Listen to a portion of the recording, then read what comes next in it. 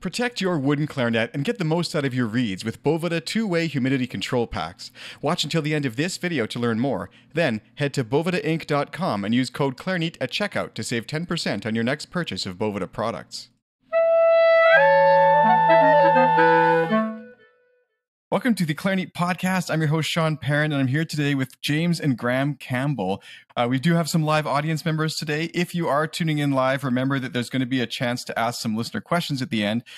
If you're doing that, you're going to go through the whole debacle we just went through of trying to make sure everybody's on Chrome. So you've got to download Google Chrome, and then you can come in and tune in to ask questions. If you want to just watch, you can do that from a phone or a tablet or whatever other kind of device you might have. That'll work. But if you want to tune in, unfortunately, you've got to download Chrome. And I say that because I prefer Safari, but here we are. Anyway, thank you so much for joining me today on the show, guys. Could we just do a quick introduction to both of you? I'm sure many know James, who you are, of course, but also Graham. I mean, many people may not know, but James, your son Graham, is also a fantastic musician. You guys have been working together for a while. So yeah, let's start with maybe Graham. Yeah, I'm a guitarist and a composer. And my background is in jazz. I studied jazz, and I've played in rock bands my whole life and done all kinds of different music. So we've kind of taken different paths, but we still find a lot of common ground to work together. That's fantastic. And James, of course, I'm sure many know you, but let's just get a quick, brief intro to what you've been up to lately. And also, I'd love to learn how you and Graham started making music together. Well, yes, I've, of course, for quite a few decades now, actually, I've been running around the world playing clarinet. And for 3 of those decades, taught at Indiana University. I've retired there just before COVID hit. And we've moved back to Canada. So that's why we're coming to you from just Parry Sound, north of Toronto, where we have our home now. I'm not teaching classes anymore, but I'm just last week returned from concerts in Spain. And I'm leaving again on Saturday for more things over in Quebec. So semi-retired, I suppose one can say. Yeah, for those listening, of course, I mean, you're a Juno-winning performer. You've had the chance to play for, I think it's like 35 countries now or something like that. And just an amazing career as a soloist and educator. And so I do want to dive into a little bit of that. But here we are, first of all, as the sort of like a duo. And I think this is such a special ensemble that you guys have. And not only because this is now coming up on Father's Day weekend next weekend, but also I'm now a dad of 2 children. So this interview means a lot to me because I hope to one day be able to play some music with my daughters. So James, like how did getting Graham involved in music start when he was very young? I mean, were you the kind of father that sort of forced music on him or let him choose his own path in music, or what was it like? Well, at one point it was obvious that Graham was a musician. I think when he was 5, and both my wife and I said, look, because he just naturally took to playing to the piano. Music found him, just like it found me, so we can kind of understand that. And he's really developed his own path. We basically watched him doing it. Didn't take too much pushing or anything. We just watched him develop, and he developed, and he naturally went toward jazz, which isn't my main field. I'm mostly a classical musician. So it's been wonderful watching that whole progress go, and really wonderful to watch the kind of education path that he followed, which is one of a jazz musician, which is quite different from a classical musician. Absolutely. And I appreciate that perspective. I love something you said there is that you found out, Graham, that he was a musician, not that he became a musician. I find that so interesting. And I think that probably speaks a lot to your view of what it means to be a musician. Do you feel that you were that way as well? Yes. From a young age, at a certain point, I realized that I couldn't really do anything else but music. And having taught a lot, I see a lot of young players coming through, and we try to identify those who are doing music because they think it's something they like to do, or people who just have to do music and therefore are musicians. And usually those are the ones that stay in the business for quite a while. My dad likes to call it the disease. A disease.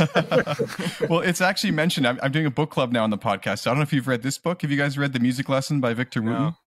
He talks about like almost exactly this. He says there's there's people who play instruments, and then there are musicians who can make music on any instrument.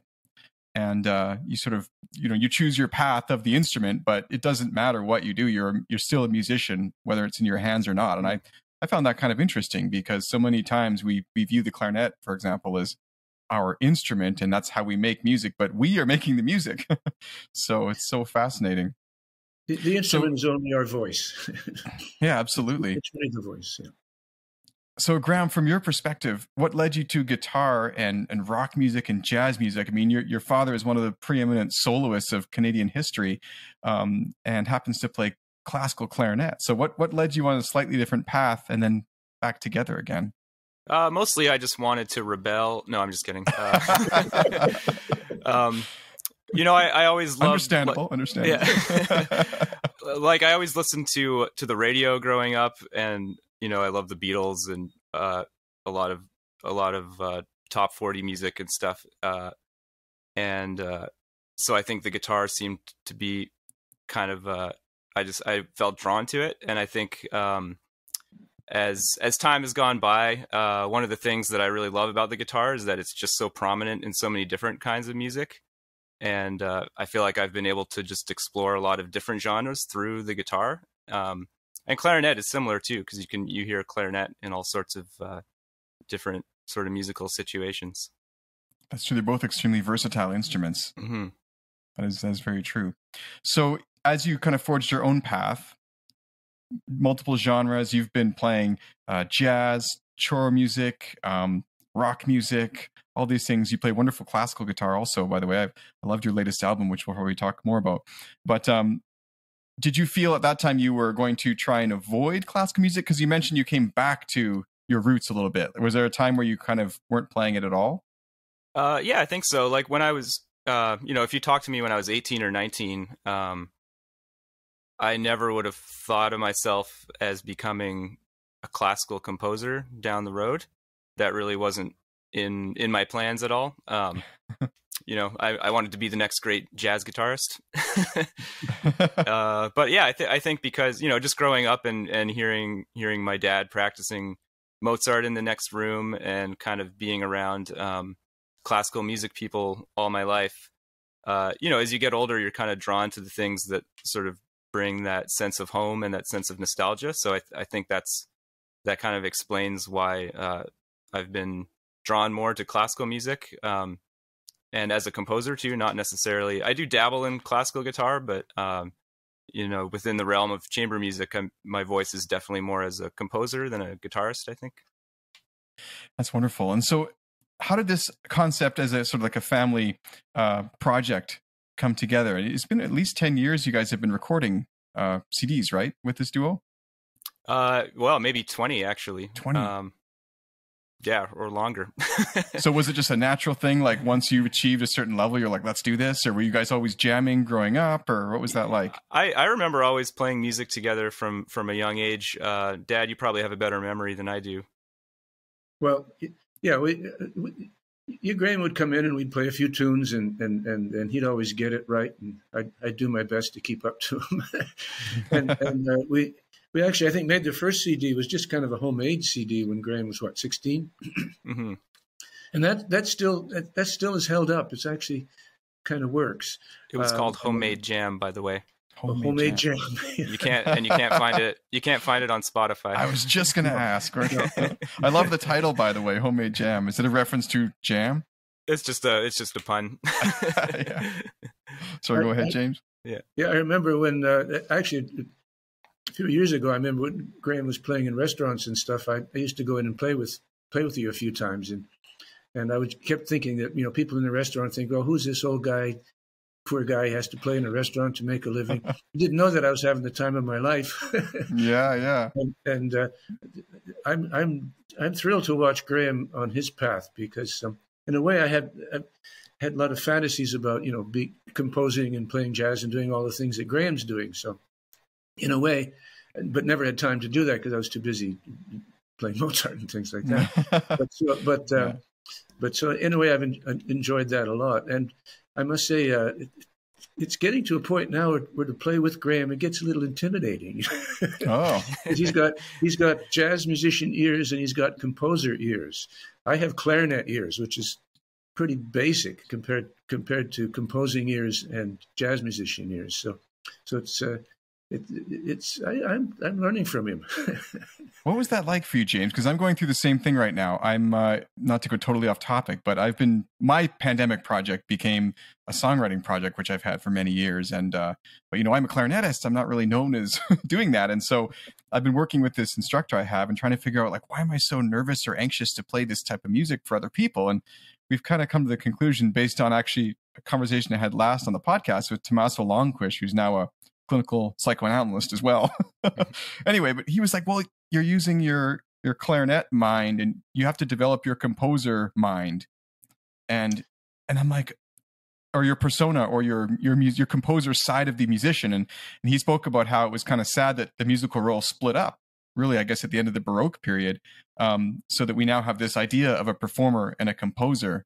So what has it been like bringing these together in your experience, and how can others sort of bridge that gap? And Graham, I'm sure this applies to you as well. Well, it's just getting off the page for the classical musician. We're really good with our eyes. We sight read everything, right? But it's just getting the ear more involved. In fact, I am doing a project now for Selmer, and it's producing a video called "Connecting the Ear to the Air." And so it's that kind of connection, which as I see with Graham and his training, that the jazz world does much more than we do in the classical world. It's not that we can't; it's just that we don't do it that much. And I must say, the first few times that I'm launching into an improvisation and people are listening, it's kind of frightening. But in fact, as you go, and then you realize that what Charlie Parker once said, he said, well, you're only ever a half step away from the right note. Exactly. That kind of gives a certain degree of comfort. Or if you play a wrong note, play it again to make it a right note, right? Exactly. And maybe you'll open up a whole new world of playing. Exactly. Yeah. So that's part of it. So it's I don't know. I guess I'm enjoying being a participant in Graham's world and also an observer of Graham's world. Graham, let's get your opinion on that first, and then I want to go back, and I got a circle back question for James here. So, sure. Did you, with your jazz background, do you find that this was kind of baked in from the beginning, or did you also have to sort of develop the ear and the composer side of your musician persona, if you will? I'd say the former. It's always been kind of from the get-go. It's kind of just been one and the same. I kind of think of it as like a spectrum. I guess because there's a lot of improvisation in jazz, and composition is kind of like slowed down improvisation, or improvisation is sped up composition. I like that. However you want to think about it. We need a T-shirt with that on it. That's a good quote. That's one of those quotes that you got to write down. Yeah, I can't. It's not an original. I forget where I heard it, but it's. That doesn't matter either. Stravinsky, right? He said it's yours now.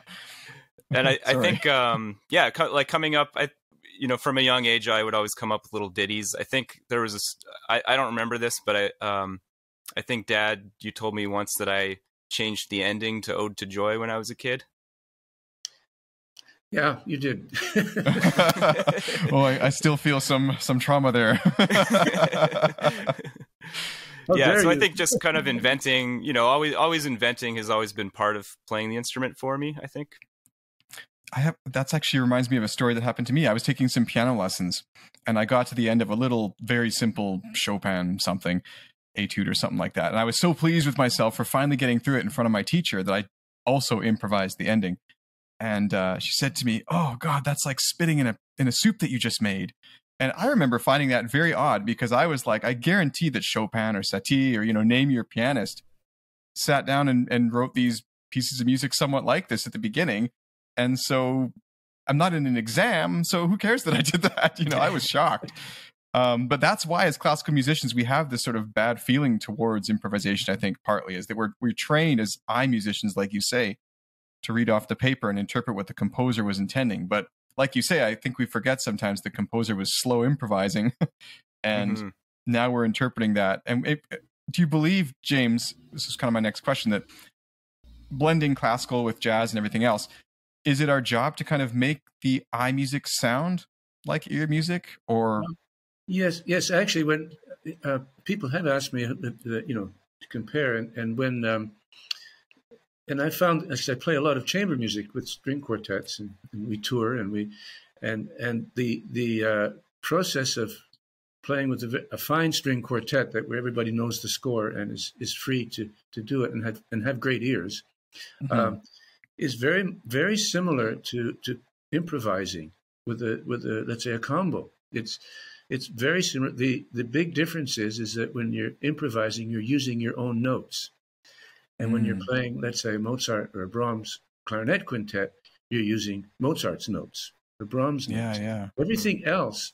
And the reaction, the interaction among musicians, and the spontaneity is the same, and except that you're again using Mozart's notes and speaking Mozart's language as closely as possible. Actually, Graham once said, and I want to get this in because it really struck me strong. It was about rhythm, the difference between rhythm of a jazz musician and rhythm of classical music, and he was another interview that we did together. I think it was in Holland or in the Netherlands or something.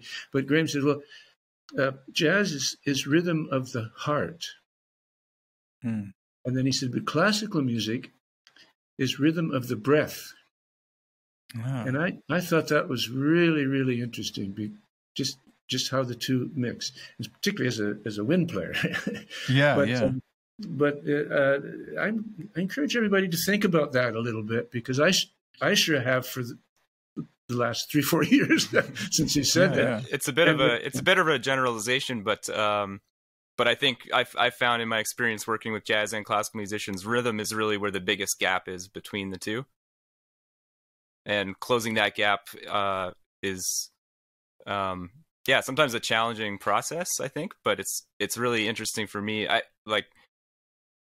find the classical approach to rhythm very challenging for myself, and I've seen classical musicians really struggling with the jazz approach to rhythm. Can you give an example? Do you mean like the whole ta ti ti ta method of training, or are you talking about like the way it sounds, or what exactly do you mean?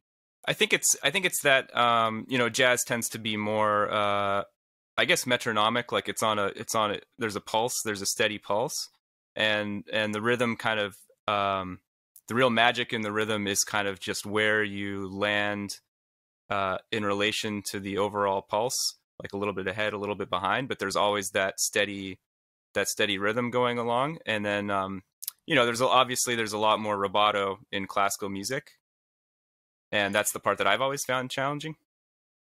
There's a really interesting quote or article by Fanny Davis, who was a student of Clara Schumann. And in this article, she describes hearing Brahms play, and she talks about rhythm. And she really, really nails it, I think. She says a metronomic Brahms is as unthinkable as an unrhythmic Brahms. She says he plays freely, but there's always the underlying sense of rhythm, like an unbroken chain of rhythm. So you can hear, let's say, Brahms playing very freely, but always making sense. And what drives that is, of course, the harmonies and the line. And so the pulse is different of the breath, as Graham had said. It's really an interesting concept. But when you think of classical rhythm as an unbroken chain, right? Yeah. So every link connects. That's a flow. That's a flow in the rhythm. That's what carries us through. But and if that chain breaks, then it's unrhythmical. But it's not metronomic. Every link in the chain isn't the same size. Let's say there's different lengths and it can move fast or quick, but it's always together. And I think that's one of the challenges of playing classical music. Of course, is keeping that inner line going. Graham, you might know, and James, you might also. Do you know the guy Rick Beato on YouTube? He's like an interviewer. Yeah, so he does interviews about like rock musicians, and he actually has a video about how he thinks the click track killed rock music. And I totally agree, because you look at bands like Yes in the past, and one of my favorite Yes songs is Starship Trooper. Those 3 separate sections. You know the song I'm talking about? There's the intro. No. It's kind of an upbeat thing. And then there's this middle section that's kind of a little slower. But then there's this third, they call it Worm. And it's just like this absolute, like, jamming out. Like, this is a piece of music, like a symphonic piece of music almost. You know, it's totally through composed. And, but there's tempo transitions. There's like, it's amazing. It's a really cool track. So Starship Trooper, check that out for sure. But it's all free of a click track, and it needs to be. How could they have written a 13-minute song with multiple tempos and transitions between them with a click track? Yeah, you know? Yeah. And so we've confined rock to like these 3-minute, okay, that's our pulse, let's go, you know? Music is very dead like that. And it's everything's quantized too. Like, it's just exactly. It's right down. If you want to humanize it, there's a button for that. Yeah, and there's no variation in how far or behind the beat you are. And yeah, I always found that funny. The humanize button in Logic. I'm like, I don't think that's doing what we think it's doing.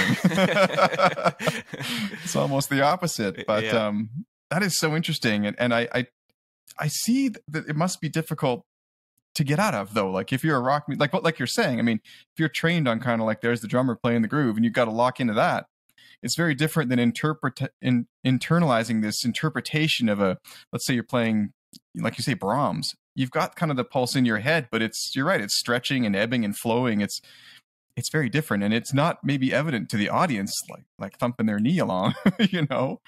But we play, like Graham said, playing different sides of the beat. We do that in classical music too, particularly say if you're playing a concerto with orchestra, where you really have to be in rhythm. Absolutely. Of course. You want to sound free, so you can sometimes go to the top of the beat, so it sounds like you're moving ahead, or you can go to the back of the beat. Sometimes, let's say if you're playing French music, I like to go to the front of the beat because it gives it that flow and that liveliness. But if you're playing Brahms, for example, you might sit on the back side of the beat ever so slightly because it gives it that depth, and you can kind of play with that dial that goes. So it's in that way, it's very, very similar to what Graham was talking about with jazz. But we probably actually, when we can, we actually move the beat around, maybe perhaps a little bit more than. Yeah, and even in jazz pedagogy, there's like this, you're really taught, like, you want to end this song at the same tempo that you started at, like kind of the click track mentality. Even if it does speed up or slow down, you go back, right? But the reality is, like you can listen to Miles Davis recordings where they speed up like crazy, or where they slow down sometimes, or like Bob Marley, reggae music, we think of it as being really metronomic and groove oriented, but it also speeds up and slows down. I wonder if it's like a rhythmic tonic, like you return to that rhythmic tonal center almost, you know what I'm saying? Like a harmony, rhythmic harmony or something. You can go explore the things, but you want to come home kind of. Yeah, that's very interesting. I didn't expect to get here in the conversation, but I'm super glad that we're here. This is very interesting. I have to say. So I don't have much experience playing like choro music, for example. Can we talk a little bit about that? I had another guest on a while ago, Kristen Mathis de Andrade, I think was her whole name, and fascinating music. She had a really great idea about blending. I don't know if she's done this since the podcast. I'll have to reach out, but she wanted to put on concerts where she would like play Brazilian music and have Brazilian food. And I'm like, this is a great idea. Where can I sign up for this? But maybe some caipirinhas as well. Yeah, I don't know. Yeah. But so what has been your experience in like other genres that many classical players listening it might seem a long way from where they're currently at, as it does for me? Learning choro was I guess I was drawn to it because like I said, I've dabbled in classical guitar, but never really took it too seriously. But choro, it's like using classical guitar, obviously, and classical guitar technique to a certain extent, but with much more of the language of jazz, but then the rhythms of Brazil. So it's kind of mixing all these different things. Just like a nice combination of ingredients that I found very appealing when I first heard it. And James, how is this like to sort of bring home and encounter that in addition to the jazz and other types? Well, Graham brought me into choros. Yeah, exactly. I've had students also from Brazil who get all excited. Oh, of course. That. And what I had to learn is it's not bebop. Because when I first played a lot of the Shoro lines, I sort of played it like, attempted to play it like bebop, and Graham said, no, you play it straight. And actually, Shoro would be a lovely place, a lovely entry place for classical musicians wanting to get into more bebop, because you play it classically, yet has that sense, a similar sense of time to jazz. So it's a wonderful entrance point to anybody who wants to learn play. And the lines are terrific in those songs. All those short songs are terrific. Yeah. I love that idea, actually, of sort of a transition book or something, or almost like a method or something that would transition people from classical to maybe, like you say, through Shoro to jazz, and kind of get people introduced to stuff. Because I think that's part of the problem, honestly, is playing swing.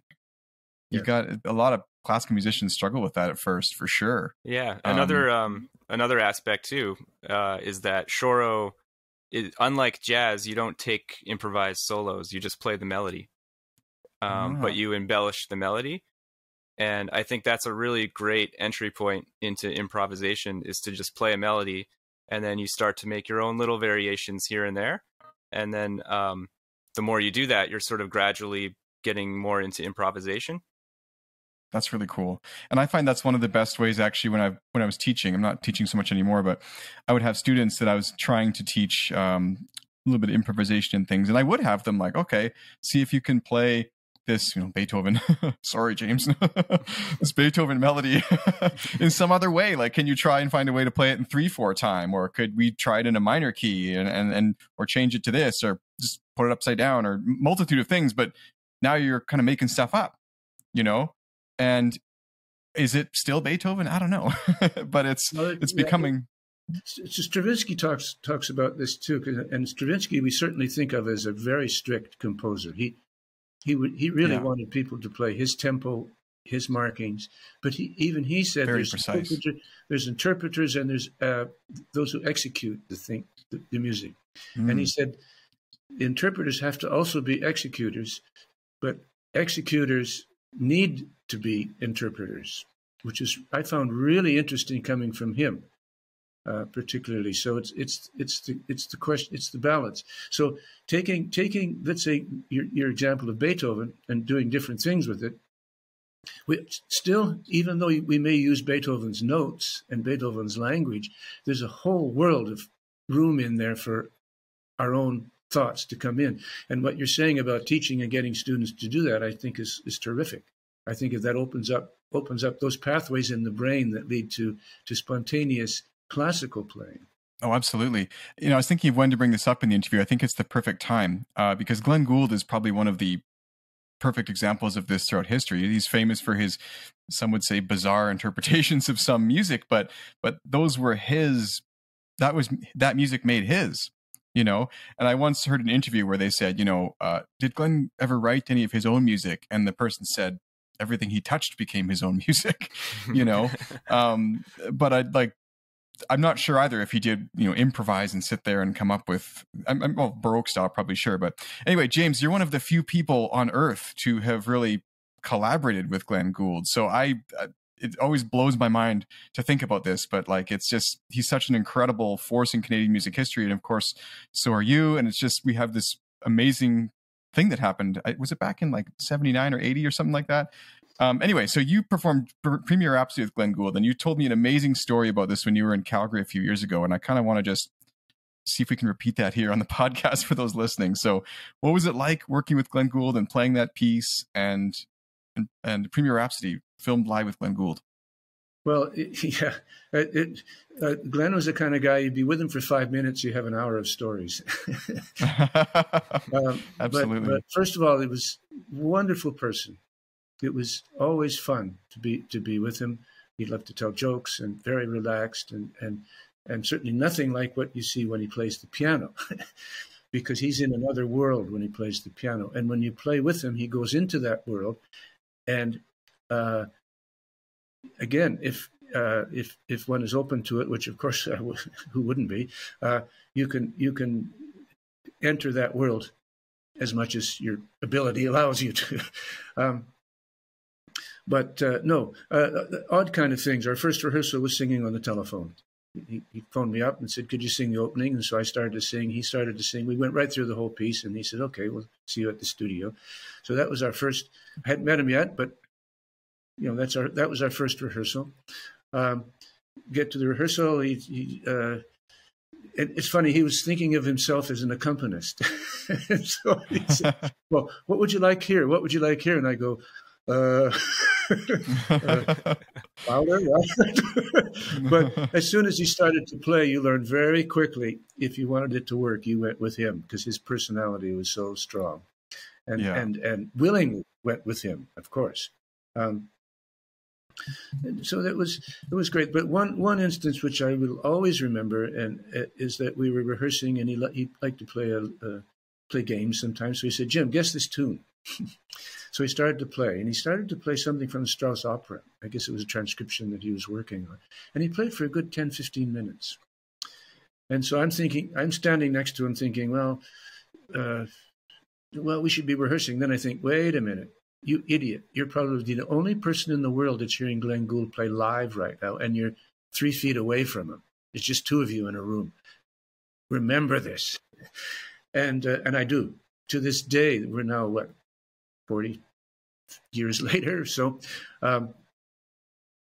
I can remember the incredible power of concentration that came from him. So when you watched all the videos of him playing, you see this kind of incredible concentration. And he looks a little weird doing it, this piano bench and everything. But it's real. It's real. He'd be talking to you, telling jokes, and then he'd turn on the piano, play there, and boom, this thing would happen. And it was an incredible power. So I kind of think this is what genius is like. This must be what makes genius. It's this incredible power of concentration. And we did work for on and off for 4 or 5 years. I got to do Pierre Lunaire with him and some other pieces too. But always there was this otherworldly power of concentration. So, yes, he would have made music. He did make music his own. I think he couldn't help it. But I kind of think that this incredible power of concentration that he had would be the kind of that the great composers had. Like, imagine Bach writing all that stuff with 12 kids running around the room. And Mozart Mozart in a carriage, going over bumpy roads, and they must have had this incredible sense of concentration, which is in fact otherworldly. It really is. Well, it's so remarkable. And, for those who aren't familiar with Glenn Gould, he was famous for some reason for being very antisocial, but then very chatty on the phone. He would call people at all hours of the day. This is, documented. I was a recipient of some of those phone calls. And you could put the phone down and go walking around and come back and he'd still be talking. No, this is such a strange thing. And, I guess that's just how he chose to connect with the world. It was probably an easier way to communicate, but something he clearly enjoyed doing. So interesting. But I just find it's totally fascinating, the whole experience and to have worked with someone like that. And you mentioned how it made you learn to live in the moment, and that lesson kind of stuck with you. I think that's such a powerful thing, because so often in life we're like, checking the time. What time is it? When's this over, kind of thing. And I had a similar experience watching a Radiohead concert, of all things. I'd planned to go down there and be there. And I found myself obsessed with, like, what song is coming next? And are they going to play my favorite song? And, oh my God, someone's standing up in my way dancing. And then finally I was like, wait a minute. Someone's dancing, enjoying the music. Here I am at this concert I saved up and traveled halfway around the world to go to. Why didn't I just watch the concert? And it was such a weird mind moment, because I was like, that's what they mean by struggling to be in the present. Like, you're always thinking about the past, the future, or something like that. And there was even an Onion article recently where they said, woman who tries to live in the present keeps getting disrupted by future moments. And it reminded me of that whole experience. But that's just so amazing that you were, standing there listening to this brilliant performer who many people on earth could not even pay to see, because he stopped touring, stopped playing live. Yet there he is playing live. And just that, I think that's such a powerful realization. So I was lucky. I was fortunate. That's very, very interesting. Yeah. And, he was fortunate too, because you're a great clarinetist. And I think that they couldn't have chosen a, better musician to work with back then. I think that's amazing. And Pure Lunaire, I'd love to hear that recording. Is it on Sony or was it live? It is. But I should warn everyone. It was made as a television one-time broadcast on CBC in mono, in a studio that was probably, like Glenn, as you know, is a hypochondriac, and he didn't want any fans or anything on. So the studio was probably 30 degrees at least. Oh, wow. Under the television lights. And we did it in 4 sections. And I think that I don't even think Glenn chose the takes. I think the producer chose the takes for the visuals. So, and that, interesting. So I mean, I listen to it and I say, but then, that's. Oh, so you mean they chose the takes based on how they looked instead of how they sounded? Yeah, it was going to be a one-time television program. It who knew that it would go on YouTube and there'd be thousands of people watching it, and it goes on part of the Sony collection and everything. It very became different. a piece of history. And that turned out to be my first recording, was with Glenn Gould, and it ended up on Sony. But no pressure. Well, we didn't know. We just thought it was a one-shot television show. Remember, at that time, the CDs weren't even around. Computers weren't around. It was let alone streaming services. No, nothing was there. So we thought it was going out once, and that's it.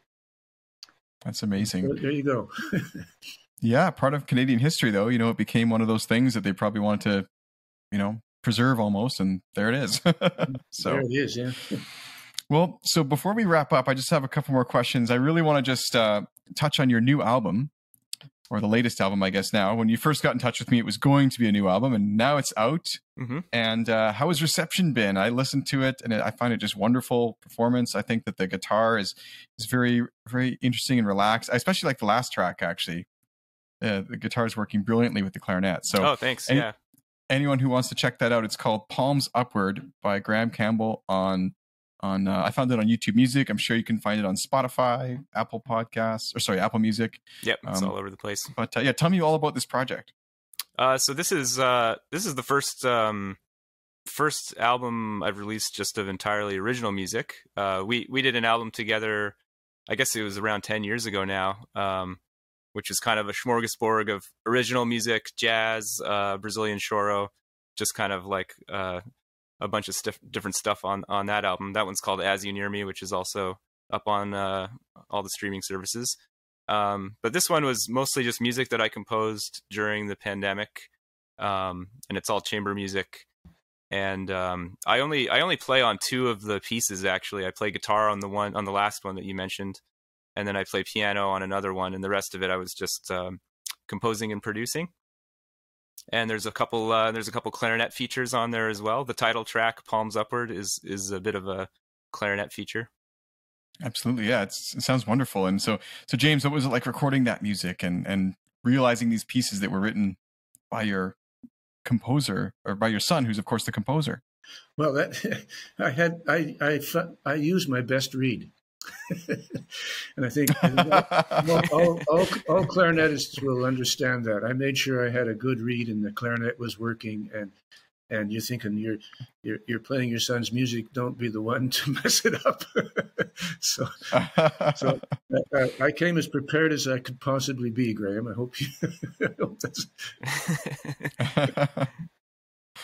No, it's wonderful. How's the reception been? Have you managed to do a bit of a short concert tour, or a couple concerts at least, or? No, I think we might. No? There might be a few pieces from the album at the Festival of the Sound in Perry Sound this summer. But, Great. Yeah, so far I haven't. It's funny actually because I didn't do a CD release concert or anything. Sometimes like I almost forget that it's out, and then someone will say, "Oh, I listened to your CD. It's really great." And then I think, how did you get a copy? Who leaked it? Yeah, it's like, how did you get out in the world like that? That's strange. Well, it's funny because when I released my CD project, I guess it was 6 or 7 years ago now, but even back then, people didn't really want CDs anymore. So I find it funny we still call them CD releases in this world. Yeah, nobody's actually listening to the CD. What's a CD? Yeah. Yeah. Absolutely. But no, check it out. I think it was a really fantastic listen. And there's also some other albums, which I think you guys are both listed on as the artist. So you can search James and Graham Campbell on, again, I use YouTube Music, but any platform. Of course, the best way to support the artist is to buy the music directly. Do you guys have a Bandcamp page or? Yes, I have a Bandcamp. Yes? Yep. Okay, maybe send me that link and I'll throw it up in the show notes for this episode. And if you are into physical media, I do have CDs available as well. Amazing. Yeah. I like CDs because they can be signed, they can be, you can hold them, you can look at them. There's just something about CDs. I've always. How about albums? Albums. Yes. Like LP. Yeah. LPs. Absolutely. I've got some of those too. Even better. Yeah, totally. Well, it's been fantastic talking today. I've got a couple little questions I love to ask at the end real quick. And I know you've got to go, James, in about 10 minutes. So listeners, I wanted to open up the floor to ask if you have any questions. There's a button there you can click to call in live. While you figure out how to do that, if you'd like to do that, I'm going to quickly ask my 5 musical lightning round questions. So we will move on to that now. So thank you to both for coming on the show today. I really, really appreciate you taking the time to do this. And for those listening after the fact, if you want the chance to tune in live later, you can join Clarinet Live at clarinet.com/live. And we'll be doing 2 episodes like this a month. And you can tune in and ask questions to amazing artists like we're having today. So my lightning round questions. And I guess we'll have to be kind of quick because there's 2 of you guys here. So basically or you can pass them back and forth, I guess. But the first one is, what is your first musical memory? And this is especially interesting because I think it's the first time I've had, a son and the father here. So the musical memory is probably related. So Graham, what's your first musical memory? I think it might be listening to the Beethoven Lives Upstairs cassette tape. Oh, nice. Yes. I played that piece once. Yeah, I think that's the first memory I have where I felt really just a deep emotional impact from music, I think. We did that with the CPO here, and I remember it was a terrifying moment for me because it was the score was all in C, and I was still a university student when I was subbing, and I just showed up and I was like, oh great, I guess this is my deep dive into sight transposition because I think I was subbing for someone who was sick that morning. It was some kids. Anyway, It was a pretty stressful. I did it though. It was okay. James, what was your first musical memory? Well, it was the first day of a junior high school band in Leduc, Alberta. And everybody played the same concert F. And it must have sounded horrific. But to my 12-year-old ears, this was the most wonderful thing in the world. I love that. Yeah. Leduc. The Leduc International Airport is there. That's right. We forget, though, that like the band programs in Alberta here they have such meaning for so many students, and I'm thrilled to hear that was your kind of big moment. Was being if it wasn't for that band program, I wouldn't have known I was a musician. So wow, amazing! That's fascinating. I love that. Second question: what is the best piece of musical advice you ever got? James, you want to start that one? Keep going on many levels. Keep going in the business, but also when making music, keep going. And that doesn't mean just stop and break down. That means keep the music going. It's a very, very simple statement, but very, very powerful on many, many different levels. I like it. I like that. Graham? And I think my answer is kind of similar, but it's to remember that with music, we're storytellers. So whether you're composing or performing, you're telling a story and you're trying to communicate something. I love that too. What was the best investment you ever made in your musical career, whether time or money or a trip, something like that? James?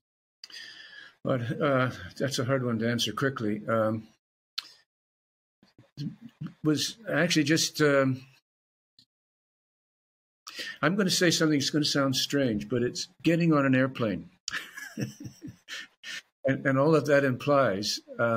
First time I got on an airplane was leaving Alberta and going to Toronto to study, then to go to Paris to study, got on an airplane. Got on an airplane to go to competitions and play concerts in different places. So in a sense, a very simple thing, getting on an airplane to go places and take part in music. I love it. Graham?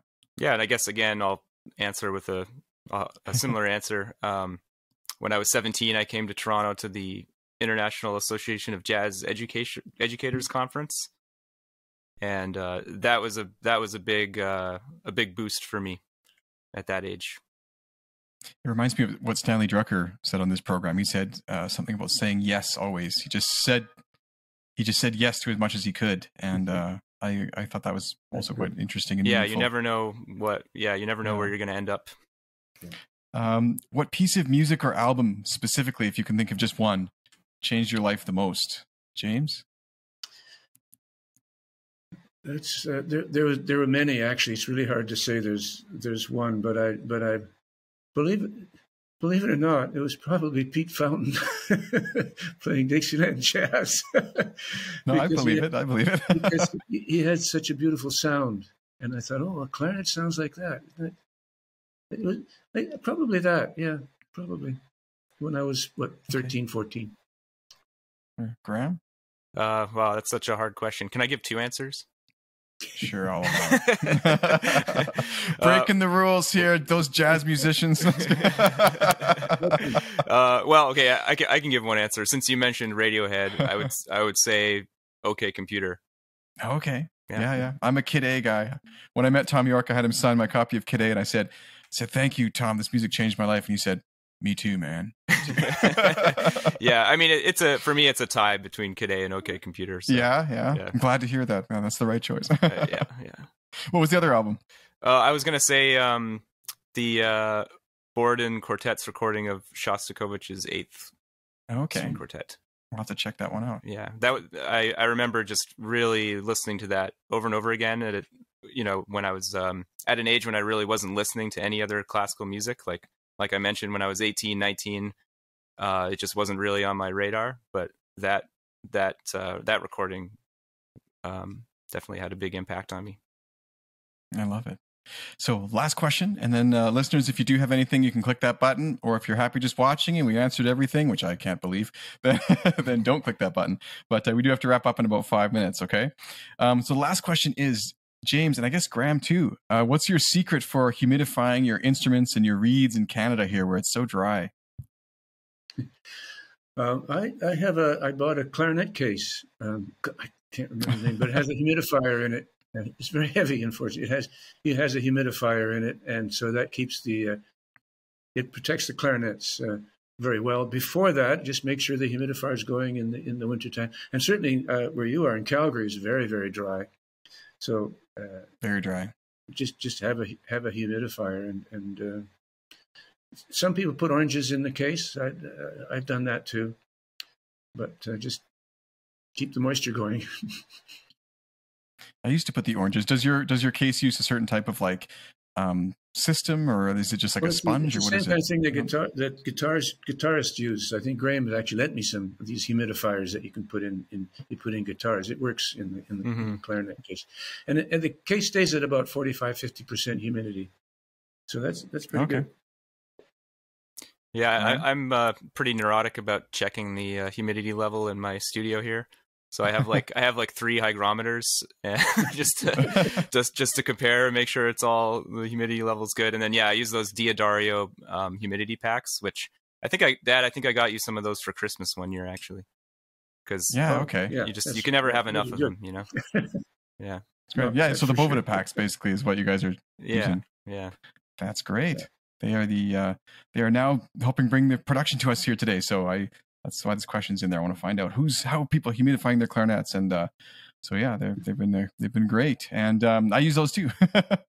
So, have you guys ever cracked an instrument? James, have you ever cracked a clarinet? I have. I have one of my instruments is cracked. Yes, not badly, easily fixed, but I must say I use Selmer recital clarinets, and I have one from 1985, which was the first one I had. And it's been solid for years and years. I can still use it. I still use it occasionally, and it just won't crack. It's just great. And the A clarinet is the same. They have very thick wood, right? Like extremely. Yeah, but thick. that can still crack. I have another B flat that I have is cracked a few times, but not dangerously cracked. It's just little things open up. Graham, what about your guitars? I haven't cracked a guitar, but I've No? definitely had some warping issues before. Oh, really? Yeah. Yeah. Neither have I, but I bought a brand new Taylor a while ago, a really nice one that I loved, and then I just whacked it on my desk the other day, which my desk is solid bamboo, so it made quite the dent. I was very disappointed in myself, to say the least. It's also like a black polished finish, and I'm like, oh God, what have I done? So, well, thank you both for coming on the show today. Listeners, I guess there's no questions, all right. That's fine for today, but if you do have anything for next time, do tune in again, and thank you for joining me. I said this was going to be the best lunch hour ever today with this conversation. I think that definitely holds true. And although it started late, but hey, what's wrong with a long lunch, right? So, but thank you especially to James and Graham for taking the time to come on the show today. And I do want to also thank all of those who will be listening after the fact on YouTube. Make sure that you subscribe to Clarinet wherever you get your podcasts, whether that be on YouTube, Apple Podcasts, Spotify is the other one, many other places. So just hit that subscribe button, and I will see you next time for more Clarinet Podcast. Thank you so much for tuning in. The Clarinet Podcast is brought to you in part by one of my favorite products ever, Boveda two-way humidity control packs. I live in a super dry and cold climate in Canada, and so taking care of my instruments is a real challenge. However, it's effortless with Boveda. Every 3 months, I just replace the Boveda pack in my case, and I know my clarinets will be comfy and cozy inside. If you use cane reeds, there's also a mini version that fits inside most reed cases and keeps your reeds at their best, so they're ready to play when you are. Check out Boveda's offerings for clarinetists at bovedainc.com and use code Clarinet at checkout to save 10% on your next purchase. Click the link in the description below to learn more.